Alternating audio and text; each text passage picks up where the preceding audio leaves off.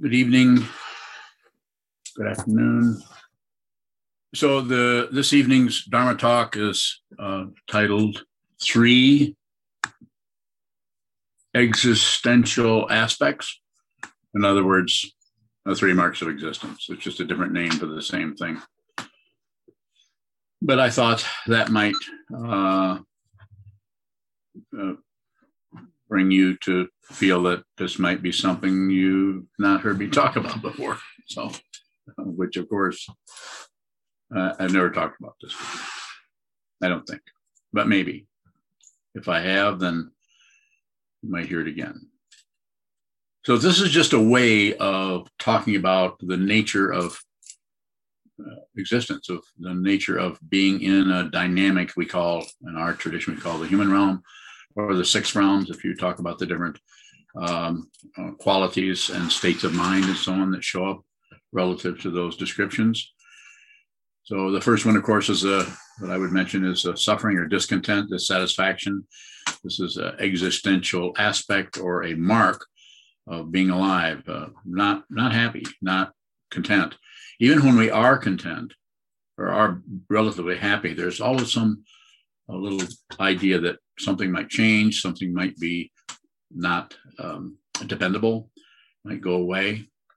And so there's a difficulty. We're dissatisfied on a low key level, but then at some point, of course, we can get extremely unhappy and be in the midst of all kinds of suffering. The three types of suffering: the pain of pain, which is the obvious one, this hurts, and the pain of alternation, which is this doesn't hurt now, but I think it's going to happen soon. That this relative lack of disturbance won't last, which of course ties into impermanence, which is a part of the existential aspect that we're going to talk about. And so we're kind of ganged up on by all of this in a sense. So the basic suffering is the discontent. Every human being can relate to that dissatisfaction. Sometimes Buddhism is accused of being nihilistic because of the kind of the emphasis on that. But this comes from people who are locked into an intense manipulation of what they think is control, which is basically operating by virtue of having some kind of somewhat control over relative truth, and not even realizing that they are at the totally any kind of individuation or any kind of appearance of some singularity called me and my stuff, my world, is completely dependently arisen. It doesn't. It's interdependence and it takes away from any kind of idea that you, me, we, us are in control of anything. A little bit of control, not too much. A little bit, enough to cause us to be seduced into thinking maybe I can really get control of all this stuff. So wanting things to be different than they are. Suffering, wanting something else, wanting something better, something newer, something stronger, something wanting something to go away that we don't want, wanting more of something that we crave or do want or have desires for, some kind of grasping, or if I only had this, I would be happy if, and of course this is the relative kind of happiness that is being addressed, not only by the first one of these, suffering, but also by the other one, impermanence, the next one that we're going to talk about. And I'll kind of go back and forth between these three, which are, if I haven't said it already, is suffering, discontent, impermanence, nothing lasts. All compounded things will go away. Anything that comes together is going away. Maybe not in 10 minutes, maybe not in 10 years, maybe not in 10 centuries, but it is going away because it is brought together in such a way. Insofar as its fundamental form will go away. Maybe its deeper nature, molecules, atoms, and so on, maybe that will just morph into something else, perhaps, but it will lose its identifiable shape. So this path is an awareness path, so it is about seeing this, not about manipulating, changing anything in particular. A little bit, not too much. You get to scratch your cheek. You get to do some of this. You get to do little minor kinds of things that could be said to be control. Existential, just the aspect of existence that is recognizable as a particular, you could say, category or form, or in the Buddhist tradition sometimes called a mark, something that shows what this is. Discontent, dissatisfaction, disturbance or dislike or discomfort, all the ways that you could talk about this, and then going from that to impermanence, that even suffering, even discontent in a certain area does not last, it goes away. This is part of the illusion. We think that because of impermanence, we think that we can manipulate the lack of continuity of things in such a way that we can seal them up. This is what passion, aggression, and ignorance is endeavoring to do, grasping at something to keep it, rejecting something to get it to go away, to change, to be something else, to go back into the elements or whatever. And then ignoring something, thinking that if we ignore it, it will not be there, but it's just waiting in the wings. So it won't go away. The very ignorance aspect of the three poisons will cause that to give the illusion of persistence. It'll still be there, more than likely. No guarantee of anything. So the dissatisfaction, happiness is impermanent, goes away. Unhappiness is impermanent, goes away. And this is part of the magnetizing quality of experience that is tied in with the experience itself, which is compounded, which will go away. The experience itself, which is fraught with dissatisfaction or suffering because we are not getting what we want, and all of that moves around with the authorization of what? This is the third one of the three aspects, existential aspects, which is there is no self, there is no solid being, no actual identity, even though it is sometimes described as in the five skandhas or the five heaps as form, feeling, perception,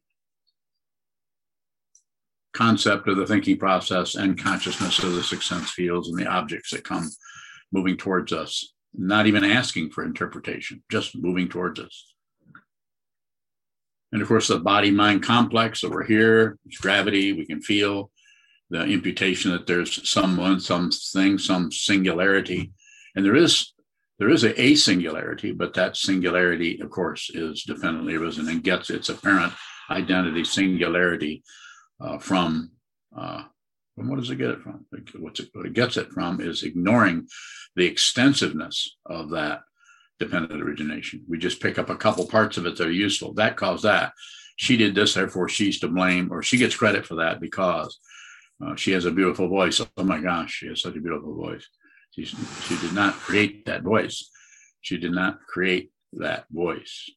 That voice was part of that situation, but there was no creator situation that could be given fundamental credit. Nor can someone who's done something really, really horrible, like what we've recently seen on the news, be fundamentally blamed for that. No one has that much authority or power, no singularity. Shows up that way, and because we want control of things, we don't want some terrible thing to happen, go by the wayside without somebody getting blamed, or somebody needs to be responsible. And I'm all for that. Let's do that. But let's be a little bit careful about when we go into what we sometimes call punishing. It's a misunderstanding, pretty big one. I'm not saying that we shouldn't take someone who was crazy and who is insane in terms of their own suffering and trying to get out of their suffering by inflicting that on others, shouldn't be contained or possibly even fundamentally helped, as you've heard me say before when I sometimes talk about Anders Breivik. A little bit different over there in the Netherlands, where they look at those kind of things a little bit differently. You could say a little bit more humanistically. Let's try to help people rather than just beat everybody up because they've done something we don't like. So it can be helpful in your practice to look at these in your life. How does suffering? What is your particular, what you could say, version or your understanding of what about your situation could you say was suffering? Does it come and go? Are you completely haunted by your dissatisfaction, some kind of existential angst or anxiety around something that we cannot understand? We don't know how to unplug that crazy aspect of the mind that keeps spinning and somehow abrading our nerve endings, even though those nerve endings are in our mental faculties of perception, feeling, emotions, and so on like that. And of course, what's being said from this direction of the spiritual path is, at least this is the way I say it, and this may be helpful. It make things more difficult for you. I have no intention to do that, but you've got it coming. I'm not saying you have it coming, but if it is coming towards you, then it is dependently risen. There's nothing to correct, but there is something to see deeply. There's something to see very deeply. And how do you see something deeply? You have to look at the surface. You can't just look into the depth, because the ego mind is so interested in establishing itself. The third aspect, that there is no self in the skandhas, or the third existential aspect, that there's no solid being there. Everything is suffering. There's no solid being, and all compounded things will vanish. With all of those three ideas, concepts, teachings of Buddhism, is we can perhaps use some of those to help us as we do something that feels quite often as meaningless, as shikantaza, sit down, hold still, and watch the movement. Quite often the mind has all kinds of commentary on that. That's not to be dismissed. If you're going to do anything, if it's arising, you might want to include it. You could at least include it by looking at it, rather than pulling the curtain or drawing the blinds on your awareness and just trying to concentrate on a mantra. Not against mantras. We do them all the time. I've done millions of them. Some of you have done millions too. There's no credential in that, other than if you looked at something a lot, then you might be in a position to comment on it a little bit. So that's all I'm doing. I'm just saying that's not a solution. That's a way of stabilizing the mind so that you can see how unstable the mind is. So you could take each one of these and you could relate it to your personal practice. Everything is unsatisfactory. You could look at the unsatisfactoriness in a shall we say, objective kind of way. What aspect of that? How is that showing up for you? And then you could look at impermanence. What is it? How are you experiencing impermanence? And in what way are you personally experiencing it? That perhaps you might even think that others aren't. Maybe, or maybe they are. Could be happening also. And then the third one is what is being pointed at in the Buddha's Dharma when we talk about there's no self, there's no solid being, because it sure the hell feels like there is. If the first one is suffering, who the hell is suffering? If the second one is all compounded things will vanish, well, I'm still here, I'm still compounded, and it's me, and I haven't vanished yet. So it's like we can go back and forth with some kind of a chattering about this, and we may not say it to our Dharma brothers and sisters or to the teaching person or anything. We may not bring that up. It might not show up as a question, but it might show up as, here's the suffering, here's the impermanent part. But then when it comes to looking at no self, no solid being, we are completely kind of baffled. At least I have been and still am to some extent, about who is it? Who is it? If suffering is as is sometimes said, is self-existing or is just dependently arisen, so it doesn't have any. There's no tail to that dragon. I mean, there is one, but it goes in every direction. You can't find one singularity that is at cause for that apparent emotion you're having, that apparent idea of someone who's having that emotion. So there's the emotion object, and there's the one having the emotion subject. And what's being said in a simple way, putting it in a simple way, those two are not two different things. They are dependently risen. The idea of a being, a self, is dependently risen. And if you begin to see through all three or any one of these, and you see through it deeply and clearly, you will not have a fruition like a merit badge or a diploma or as Trungpa Rinpoche said back in the 70s, one of his Dharma talks was called Buddha Dharma, or awakened truth without credentials. So no proof. Relative proof is very helpful in proving things that show up in a relative, plus and minus, up and down, back and forth, cause and effect, cold and hot, sharp and not so sharp. But when it comes to this direction, we really need to go in with the awareness and see fundamentally what is true. Each one of us needs to do this. The Buddha can't do it for you. The Buddha can't awaken. The teacher can't do it for you. The Sangha can't do it. The very teachings themselves, if you just depend on the teachings, you'll just get more and more intellectual and more about memorizing things and trying to squeeze some kind of juice out of those concepts. And they're completely dry of that. They point to it, but the arrow is not the target. The arrow is the arrow. So it's like it reminds me of Kobun was doing the kendo. Was it kendo? The archery. I never remember those Japanese words. But he was by the ocean. I think it was near in California. They were practicing it's not kendo. It's kyudo. Kyudo. Is it archery? Is kyudo? Does somebody can shake their head yet? You know it alls out there. So anyway, the archery is.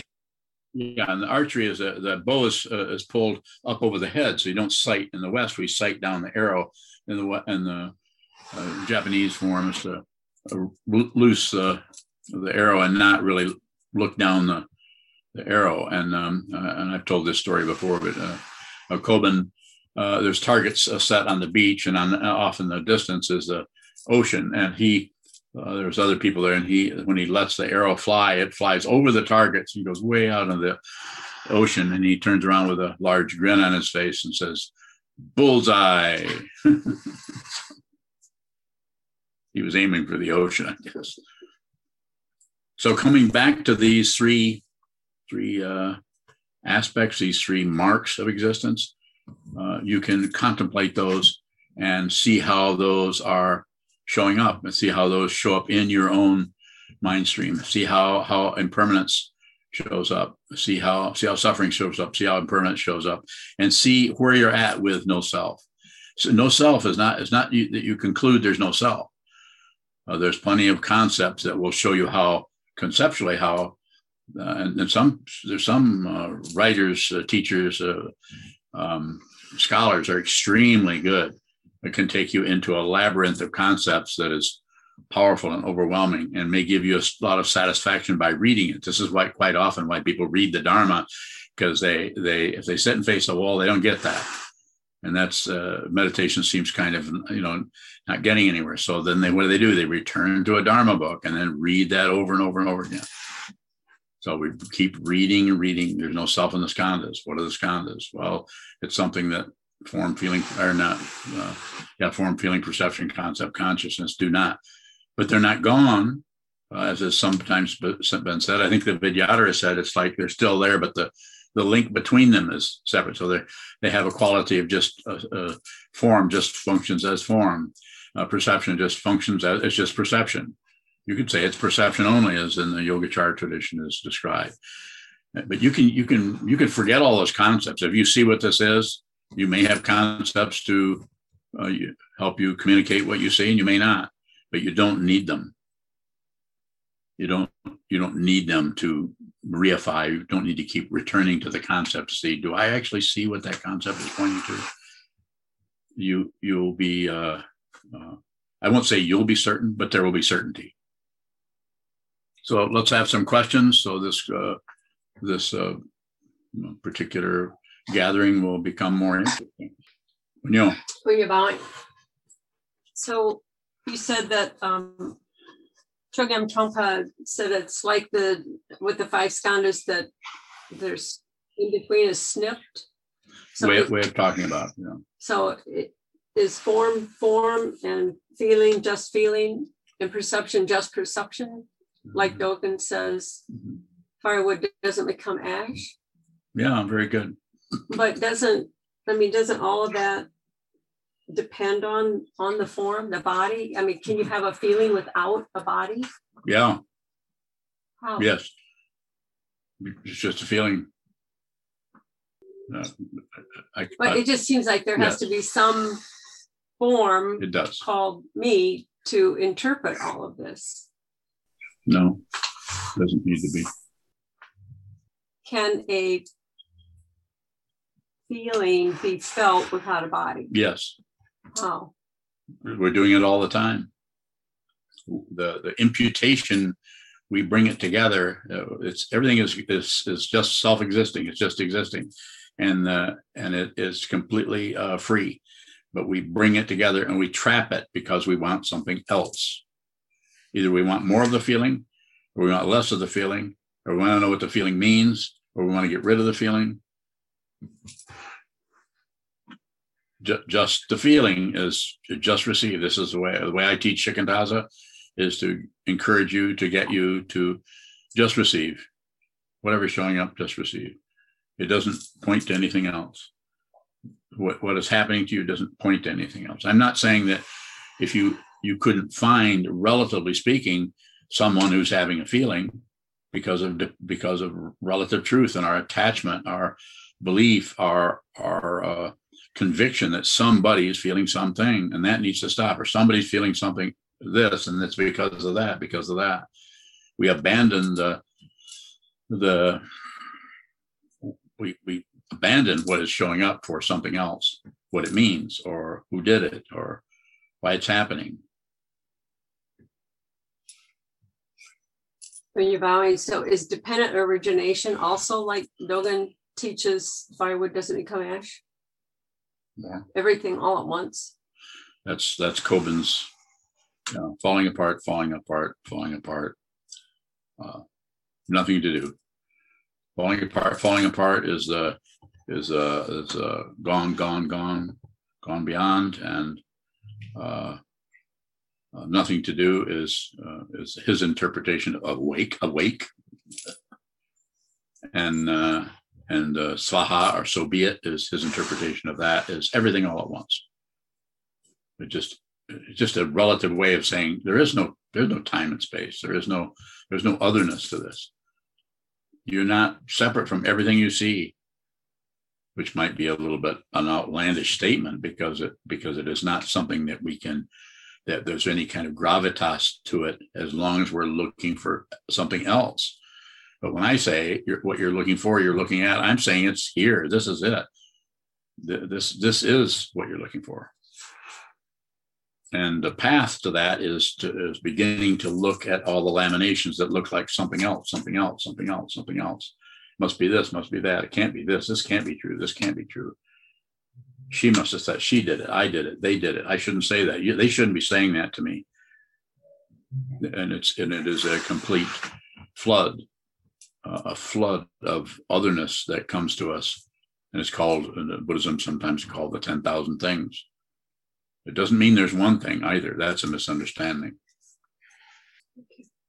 You're welcome. Further questions? Terry bowing. Yes, sir. What is memory? Bowing. Memory? What is memory? Bowing. Well, I don't know. I can't say biologically how it works, but it's just that aspect of the consciousness that contains something, holds on to something. The tradition is to say the Alaya Vijnana is a storehouse, so things get stored. And apparently anything that happens through the mind stream, apparently everything gets stored. It might not be so accessible to you, but you have, just like if I say, what did you we have everything is stored, but we have a little bit of access, and quite often that access to that image of what happened yesterday, or what happened to like Fergie, who passed away, to use something really close. You have to remember vividly all kinds of things about your dog, vividly. But if I say what happened 2 weeks ago on Thursday at 4 p.m, even though I've told you very precisely what I want you to remember, it would be very unusual if you could just pull that out of your memory and recite what happened or describe what happened. So the memory has an attachment is attached to other things, and what you remember may not be an actual correct description of what the memory is coming from. It might be all kinds of interpretations and emotional configurations around that join in with that memory. So you may not be remembering something just like you have two people in out in a boat fishing or something, and they come back in and you interview each person and see what they remembered about that fishing trip, and it looked like two different fishing trips. So it's a very slippery area from the point of view of what relative accuracy. Although we buy into that all the time, even the court system, which I don't know if they do that much anymore. I think they've realized that this isn't very workable when they have an eyewitness. That's like saying we don't know what happened, so we're going to ask this eyewitness who thinks they know what happened, and we're going to go with what they think. But an eyewitness is always completely full of their projections, usually, maybe not always, about what something is. So as far we know what it does, we don't know exactly what it is. Just like we know what thoughts do. They come and they go and they show up and they seem positive, negative, neutral, but we don't know exactly what they are. Those in the science area that are tied into proof will tell you what it is based on what they don't know. And yes, you heard me correctly. Science, all powerful, and which I'm totally in favor of, actually shuts out the area it doesn't know, especially if it's an area that's they just don't know what to do with it. It's like if you ask science about spirit possession, they will go to the psychologist, who then the psychologists say, well, that's a quirk in the mind, and that's someone having hallucinations or dreams or whatever. They don't go in the direction of seeing that there are other dimensions other than what they're dealing with say a little bit more about there is a deeper dimension other than just what modern science is saying there is. They don't want to look in that area. They don't want to look in the area of anything that seems suspicious or that they can't get a handle on. They'll stay back away from it, and then they'll have projections about it. I could go on, but it sounds like you have a question, so go ahead. Terry Bowling, is memory the same as remembering, Bowling?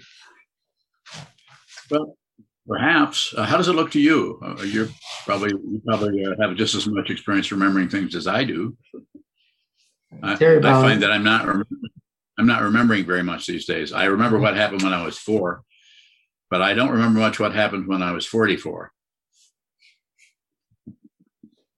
I don't have a lot of clarity around it right now, so that's why I'm asking the question. I'm not. It feels fuzzy to me, so I'm not really sure. Well, the fuzziness is valuable. The whole that's actually awareness about the discontinuity of that area. Part of that is because it is fuzzy. You don't remember the sharply defined events. But also the way that works is through all kinds of attribution that is just innumerable situations combined together to present ourselves with a particular memory about something. Maybe sometimes a particular dream you had might be more clear in your mind than anything that happened in the last week. And then one last question, Terry Bowling, thank you. Are all beings function at different dimensions? Do all beings have access to that? Bowling. Thank you so much. Insofar as I understand your question, yes. Yes, there's no limitation. Only humans are limited by hope and fear, and by hope for this and fear of that, or all the other things that that generate a belief in a solid being who can avoid some things and get to other things and control other things.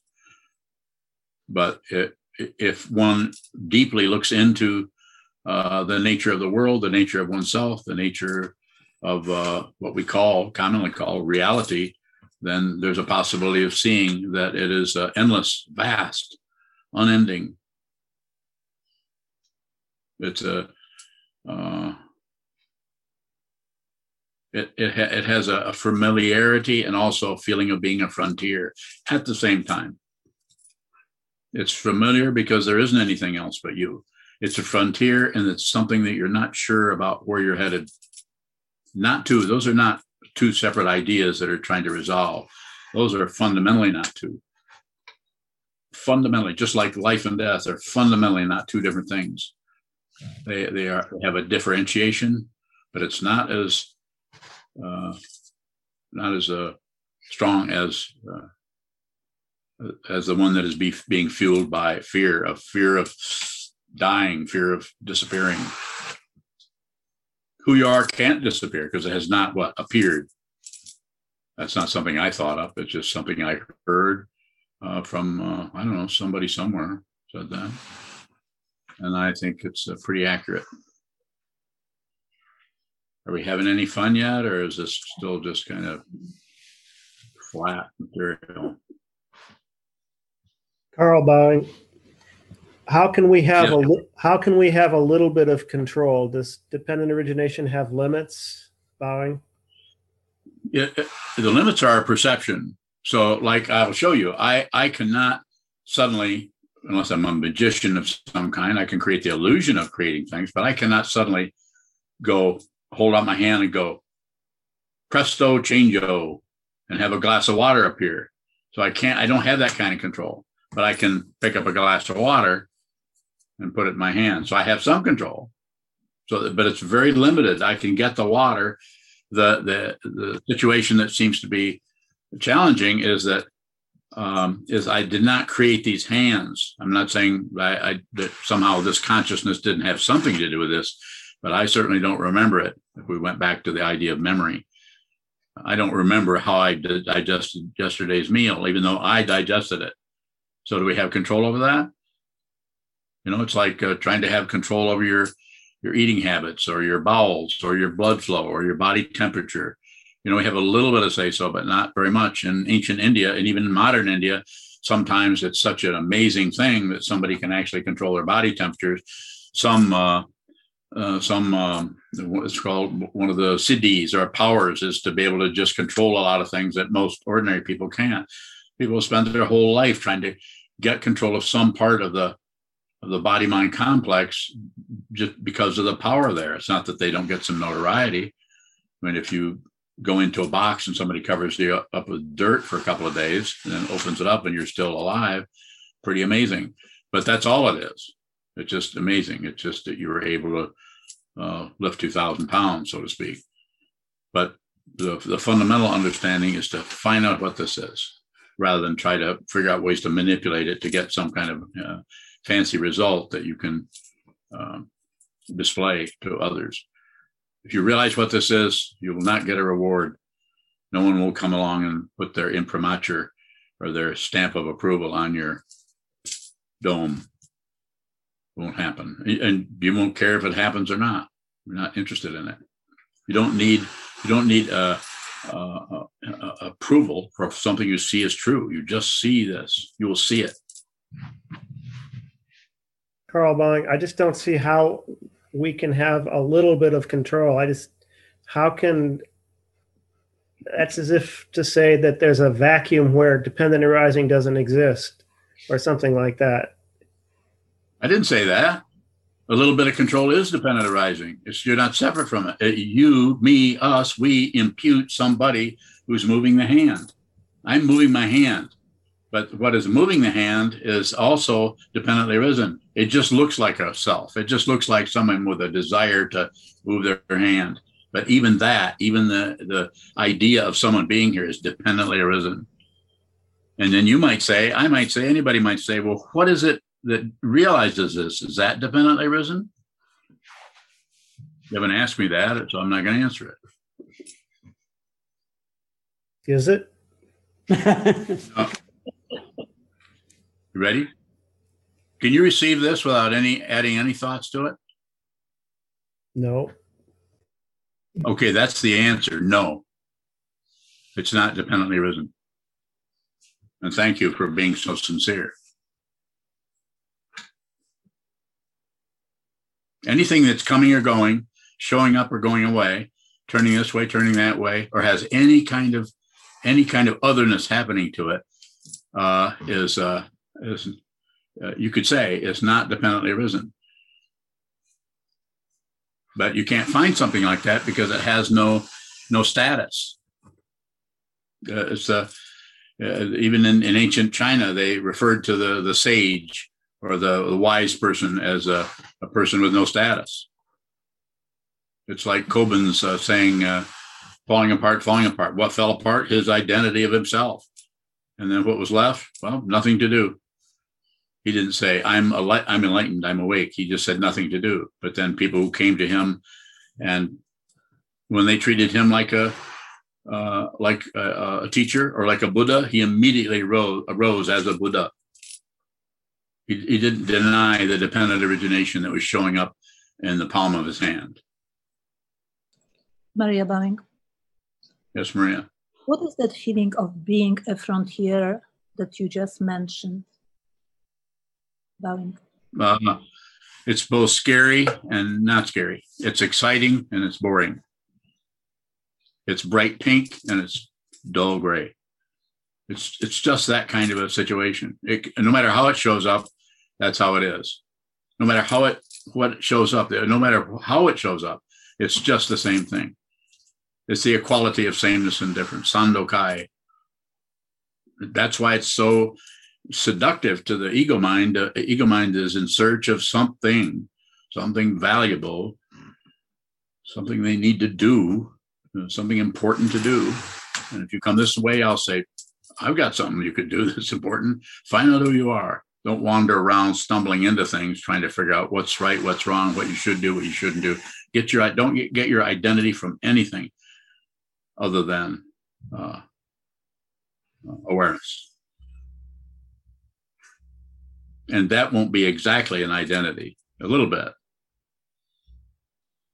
Have a few minutes left if there are any further questions. Susan Bowing, did I understand you to say that what we project is not dependently arisen? Did I say that? What I'm trying to understand what you said to Carl, that something was not dependently arisen. What is it that's not dependently arisen? That was my interaction with him.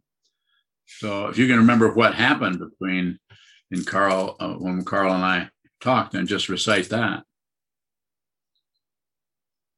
Maybe Carl can remember it, or maybe Terry can, because Terry likes memory stuff. So just let me say it to you this way. I can help you. What is it you want to know? What is it that you want to know about? And then that will give, if you say that, then that question I can possibly respond to in a way that will be direct enough so that you'll have some understanding of what's being pointed at.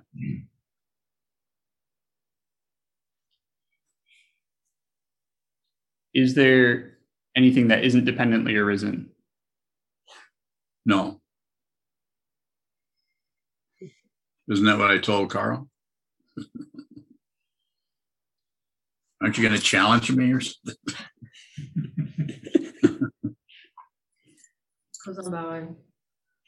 Yes. What is it that is aware?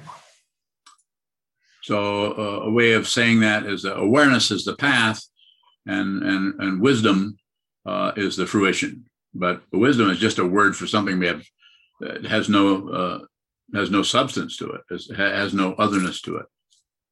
It is likened to the space in which things occur, or like it's like the sky. The sky doesn't do anything. It just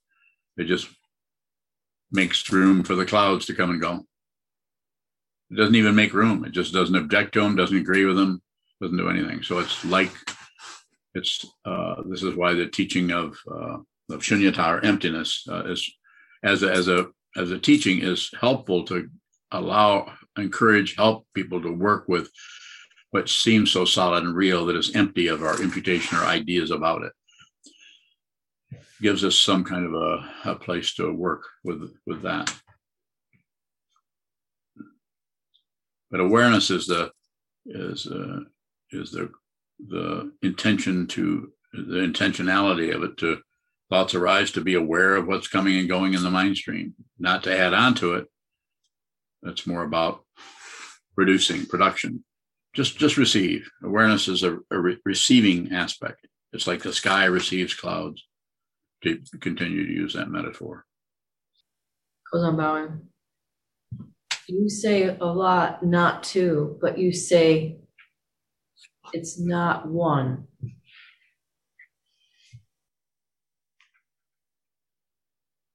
Yeah. So what? What are you accusing me of? Saying not two, but not one. Okay, you got me there. So,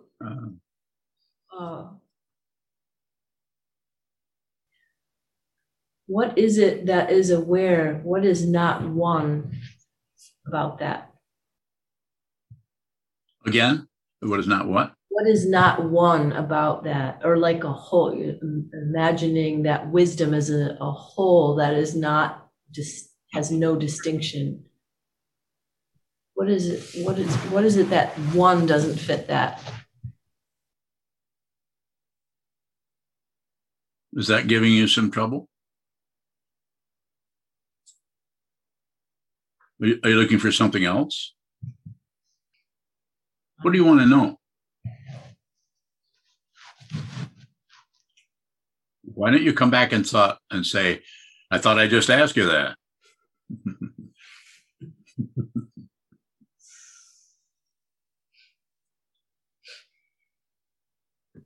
You say, I don't say one.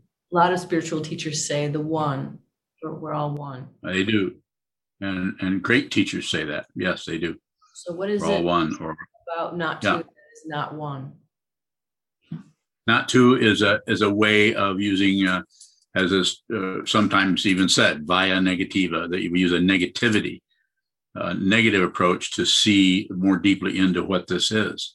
Because the ego mind, the self-centered mind, is so such powerful claws and will grasp at some conclusion. And if it concludes anything, it will stop looking. It will stop investigating.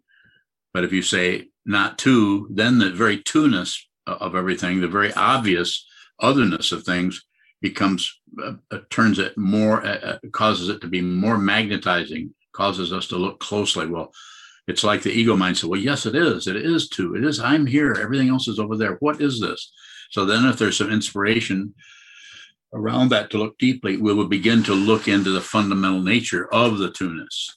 Whereas if you say we're all one, then that's a conclusion. Then when we conclude we're all one, then all investigation stops. I'm not saying that the investigator doesn't stop. There's still some investigation, but it happens on a level of concepts about the oneness. And whereas not two, the non-two-ness in there will not necessarily magnetize a lot of thinking process. It'll be more about trying to see what this is, see deeply what this is. You follow me a little bit, or you have further question about that? I know that was really helpful. So it's not being assertive and saying the one is abandoning what you need to look at. Yeah, it's preferring a conclusion rather than preferring a further looking into the forest, looking into the darkness between the trees, risking seeing red eyes looking back out at you, risking the fear. A fear of the unknown is powerful to someone who has not realized their true nature. Even if they've kind of realized their true nature and have made, as sometimes said, progress on the path, which could be, you could point to one of the 10 bhumis, possibly. I don't teach out of those. I mean, I don't ignore them either. I've studied them to some extent and tried to find a way to use that structure, but it is not linear, and that's why it's somewhat difficult to use that the Bhumi or the 10 stages on the path. So, but yes, as soon as you conclude anything, that's why enlightenment is not a conclusion. There are several ways of talking about that. Yuhung has a question. I'm reading it. So home is birth and death. So Yuhung bowing. So home is birth and death, right? Bowing. So home. Home. Did I read that right? Home. If you join me. So home. You're not speaking in Mandarin, are you? Don't do that to me. So home is birth and death. I'm not sure. It sounds a little esoteric. I'm not sure if I'm understanding. Can you paraphrase that possibly a little bit, Yuhung? Yuhung bowing. Sure. Before your Dharma talk, I was listening to something. So they mentioned the home idea, and just you mentioned to Kozang's question, the one, not two, and then just this came to me, which gave me the courage. So that's why I asked you, sort of asking the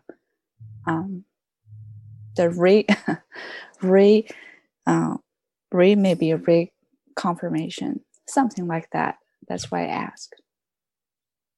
Bye. Well, I'm gonna go and address your question as I understand it, and I would say yes. It is. Shodo bowing. Yes. A line in the sutra coming up for me. The meaning is not in the words, yet it responds to the inquiring impulse. Yes. Yes. Is there meaning that comes up along with the words?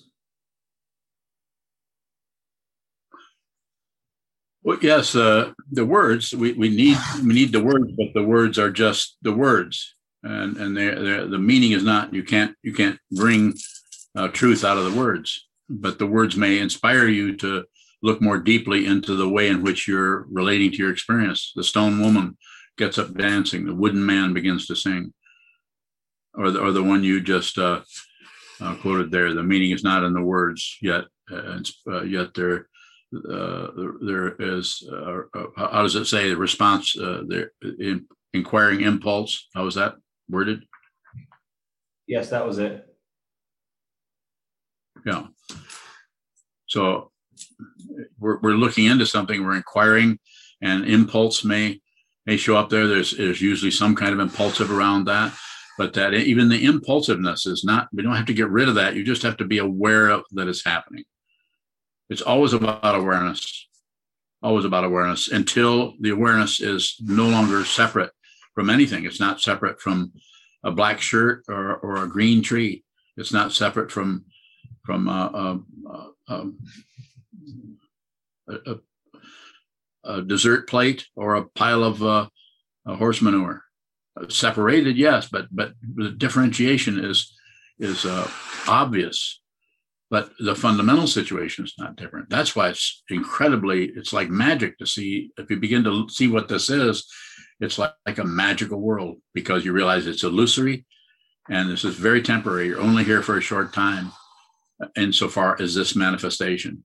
But you've when I say I'm not accusing you of anything, and perhaps you've never been here before. I don't know. I'm not writing some kind of spiritual autobiography about, or a biography about you or anyone. I'm just saying this has no beginning. It has beginning, and it's compounded, and then it vanishes. It's compounded, then it vanishes. It's compounded, then it vanishes. But who you are is not going anywhere. And you've been watching this and getting stuck to the what's compounded, and then getting stuck to what vanishes. And I would say, see what it is, and you may get stuck, you may not, but less likely. And if you do, then that will just help you see how to help others. Keep coming back into this realm over and over again. Maria bowing. Perhaps you gave an answer to this question when you responded to Kozan, but I will ask it anyway. This is the quote from Dogan we read today. Wind, banner, movement exist without the mind. How do they exist without the mind?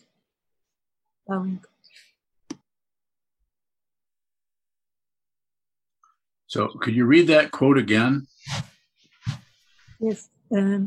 Wind, banner, and movement exist without the mind. Bowing. You want me to explain that to you? Yeah, I would like to know, understand how they exist without the mind. What kind of existence it is? It's exactly as Dogan is saying. There's no esoteric meaning to that. They exist without the mind. What is the mind?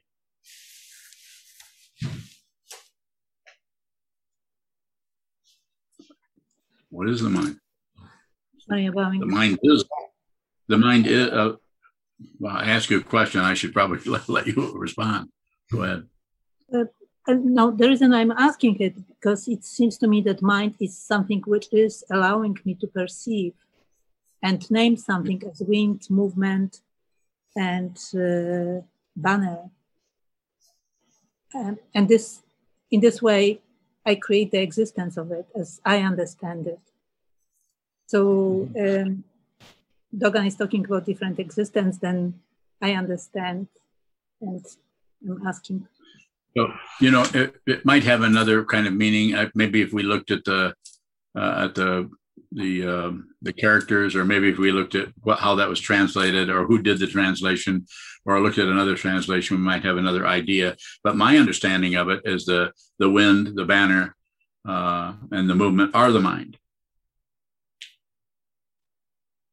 That is mind. So you could say it exists without the mind, but it's existing without the concept of mind. He's very, Dogan is very tricky in a similar way to Trungpa Rinpoche, in that he was able to talk out of both sides of his mouth, the relative side and the absolute side. So he could say one thing and have an absolute meaning and a relative meaning, and they wouldn't be at war with each other. But to one reading that, there could be a lot of tension there. They're thinking this is very ordinary, and yet it's profound. It's very ordinary, but it's very profound. And we continue to stretch ourselves that direction until we realize that relative and profound are not two different things anymore. Just like sacred and profane, or heaven and earth, or life and death, polarity, Buddhas and sentient beings. Kozan Bowing. Thank you. Context around that area, he says, it isn't your mind, it's you.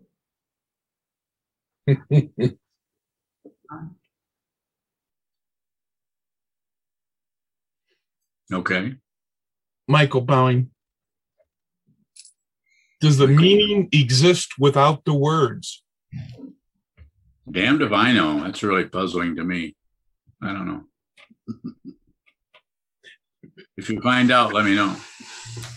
Well, doesn't the wind exist without my feeling it? Only when you're sleeping.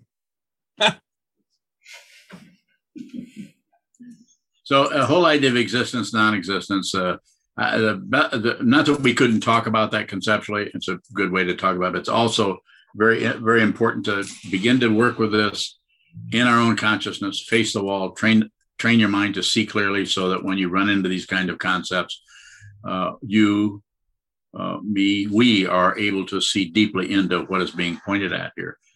Because the ancient teachers of the past, including the Buddha, including Dogen, understood something, and they're endeavoring to use relative language to encourage you to point to a deeper aspect of reality than just the grasping, rejecting, shutting down, hope and fear, passion, aggression, and ignorance that happens in the ordinary mundane world that most of society is dealing with. Us. We're all raised in this. We were conditioned to this. So to run into this kind of a path, It's going to take some work, some time to work on this and to look deeply into relative truth, to see that whole contraption called right and wrong, up and down, back and forth, success and failure, all of relative truth, and see that the relative, it gets its name, it gets its meaning. It's not that the person who murdered the people in Boulder isn't a extremely confused, I wouldn't call them evil, but extremely terrified and upset person who doesn't know how else, but you don't know what the causes and conditions are there. And so what we end up doing is we end up punishing an individual who is just the leading edge of an incredible amount of passion, aggression, ignorance, fear coming out of his family, coming out of his culture, coming out of centuries of obstruction and manipulation and torture. I'm not making excuses for him at all. I'm just saying it's dependently arisen. You can't find any culprit anywhere for anything. And at the same time, I would say everybody's responsible for everything because you're seeing it happen. You're seeing this happen. And yet, instead of being responsible for what happens, we call responsibility blame, and then we blame someone, and then we punish them, and then we don't have to look at it anymore. But you can't have sometimes say this, and I don't mean to be disrespectful to all the people who were killed. Of course not. It's a horrible thing, heartbreaking to see the one day they're fine just shopping at the grocery store, and next day they're gone because some crazy, insane, aggressive force came in and took their life away. It's a terrible situation. But the dependent origination is extremely extensive around this. I mean, you could take it to say you could take it 100 different directions for causation, and you would not be overloading the situation. Just one of them could be our culture that protects something like that. And not what happens is people go to just the firearms.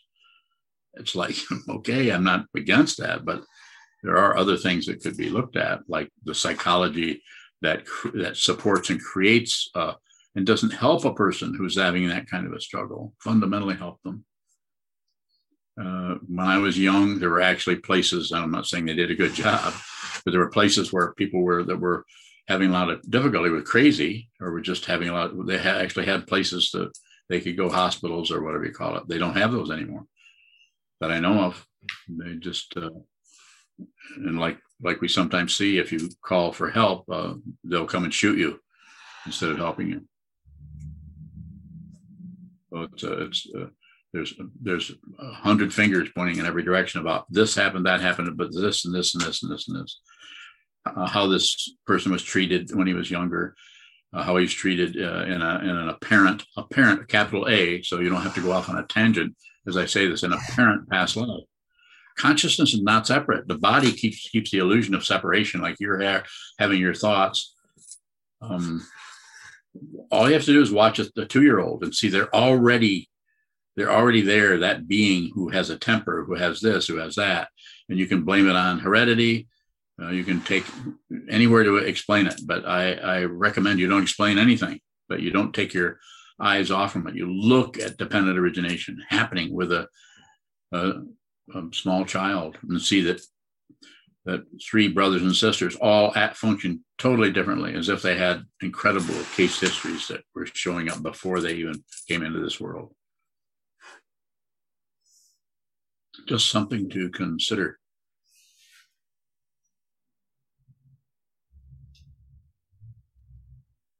I'll take one more question if there is one, and if not, we can just close. Yihong Baoing, you mentioned that be who you are. Yeah, how can we be who we are in the human realm? So, as a meditator, I might not be able to do this right away, but as a meditator, I would recommend that you whatever difficulty that you're trying to get rid of or push away or cover up or do away with, or you don't want to be there, I would recommend that you go and look at that closely. So be the negativity you're trying to get rid of, so that you have a incredibly and close, intimate and subjective relationship with that. In my case, what I had to work with over many, many years is my incredible rage and temper. It was very difficult for me to deal with that, but that's the only way I could do that, is to go directly into it as my teacher told me to do, and which I did. And I continued to do it until I got some kind of understanding of what it was. And it's not particularly gone away, but it's no longer an obstruction. It's just an aspect of dependent origination that shows up a particular way. It's like you can't kick all the cactuses out of the desert. I know, not a very good metaphor, but it's like that. You don't have to get rid of things. You just have to realize what they are, and they have a function there in the way that they are. And your difficulty in your mind stream that you might want to get rid of or you object to, I would say Trungpa Rinpoche's way of talking about this didn't give you much instruction, but it was just, he would say, make friends with yourself. Make friends with that aspect of your mind that seems kind of immature or childish, or rather than try to cover it up or be better. And it's good because the ego mind just feeds on that being better, getting better, improving. I'm doing so well. It's not that is incorrect. Of course, you might need some of that, but we tend to overdose. And this is what the whole advertisements is. They're constantly yammering at us about, you need to be more beautiful. You need to be more this, more that. You need more of this. You need this food. You need this medication. You need this meditation.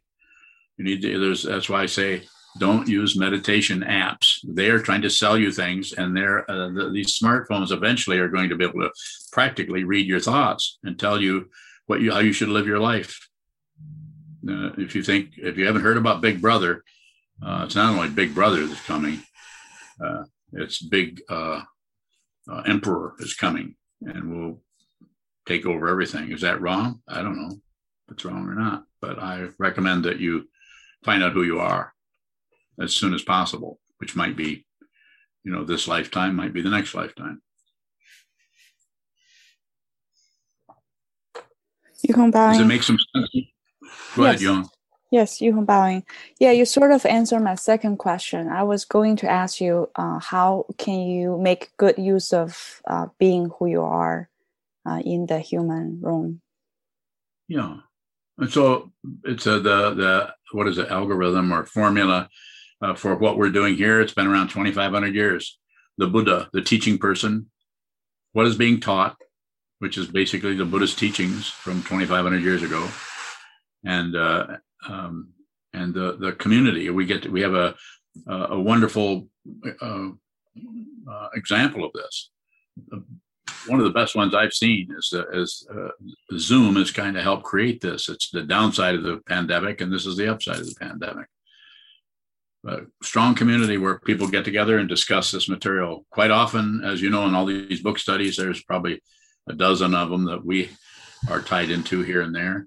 I'm there part of the time, but most of the time it's just Sangha talking about traditions from the 3rd century or the 2nd century or 50 years ago, talking about the teachings and relating to people in the community, in the spiritual community, to help each other, support each other in our awareness practice, so we can see more clearly how to live an uplifted and sane life, if not actually attain realization, but at least live in a way that has less aggression.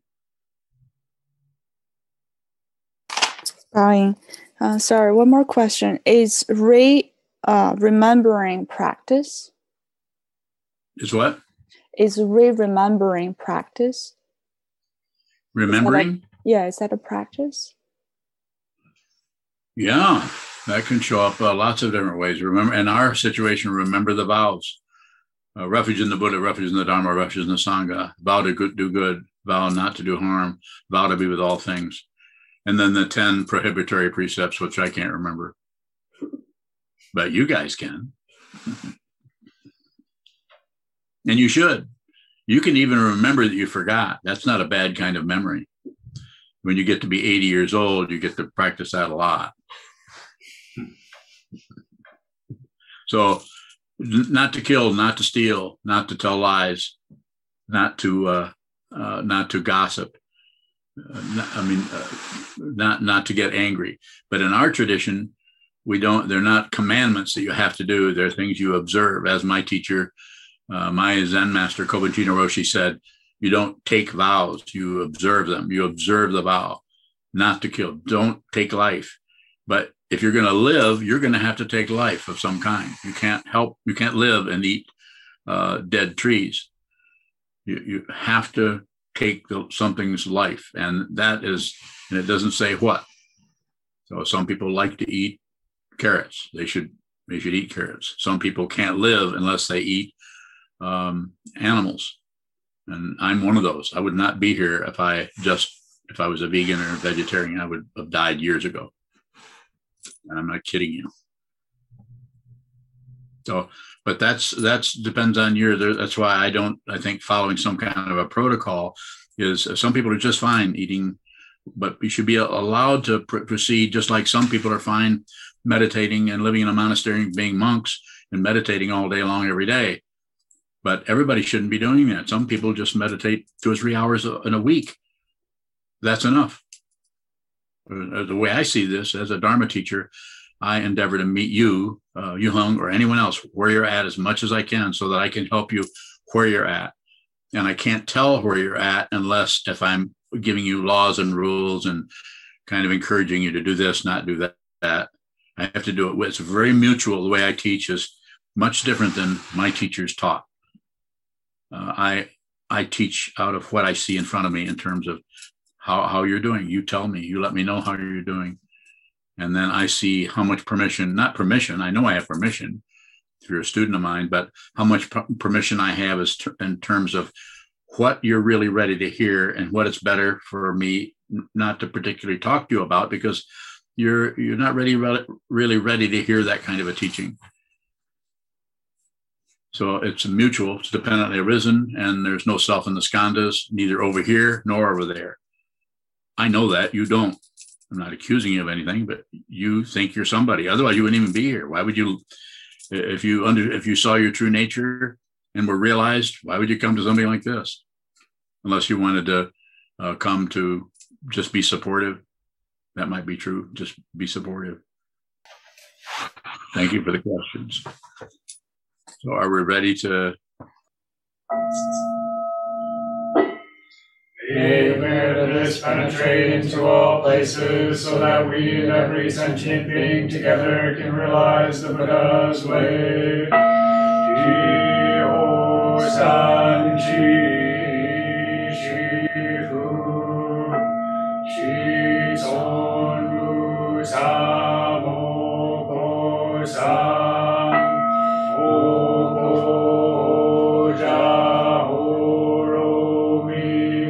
The 10 directions of 3 worlds, all Buddhas, all venerable ones, Bodhisattvas, Mahasattvas, the great Prajna Paramita.